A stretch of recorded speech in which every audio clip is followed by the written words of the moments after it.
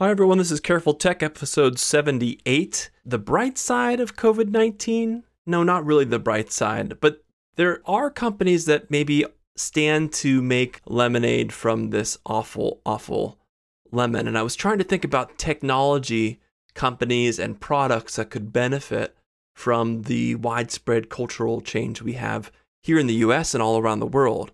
For example, home appliances, right? Coffee and espresso machines, I have to think, are moving pretty well at Amazon and other places. In fact, I've been looking at one myself and was tempted all the more this week when it became more and more risky and more frowned upon to visit our local coffee shop. They are really potential infection points where people come and sit for a long period of time. They're kind of in an enclosed space. They're sharing the sugar packets and they're touching the coffee machine, and it just doesn't seem like a good situation in terms of spreading a highly contagious virus. Whereas if you have your own espresso machine, or if you have your own whatever cold brew pitcher, you can brew your own lattes, you can pour your own pour overs, or whatever it would be. So I would think that those would be moving pretty well. Same thing for blenders. I mean, people are not going to be going to their local juicer, their juice shop, or the smoothie shop down the street. For a couple $100, you can get a really good blender that can blend custom, healthier smoothie options. And you have so much more control over what goes into it, how much sugar there is, how many vegetables there are. So I could see blenders moving pretty well during this time.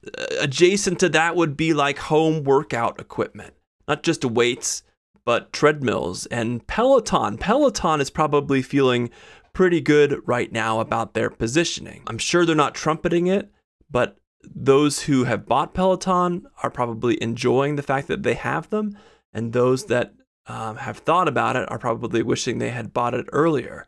The gym is a prime breeding ground. No matter how carefully the staff there cleans the place, there's just going to be a lot of germs in that location. Sharing exercise equipment is not a good recipe for keeping yourself from getting sick. And as of noon yesterday, Peloton stock is up something like 35% since Monday, March 16th. So I think others are kind of reflecting on this and realizing there's a prospect for Peloton to do pretty well, at least in the short term. And then, of course, collaborative software tools, right? This is an obvious one. With so many people working from home, products like Microsoft Teams and Google Hangouts, or whatever they're calling it now, Slack, Zoom. For example, I have a close family member who's scrambling this week with the rest of the people at her company to identify and deploy a video conferencing tool.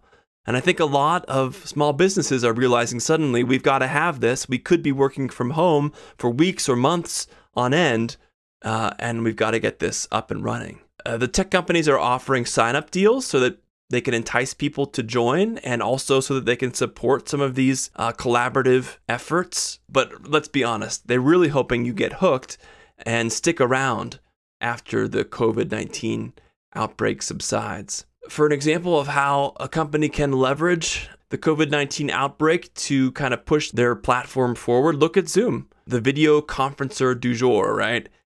They have seen their stock soar since COVID-19 started to spread. Since early February, it's up nearly 50%.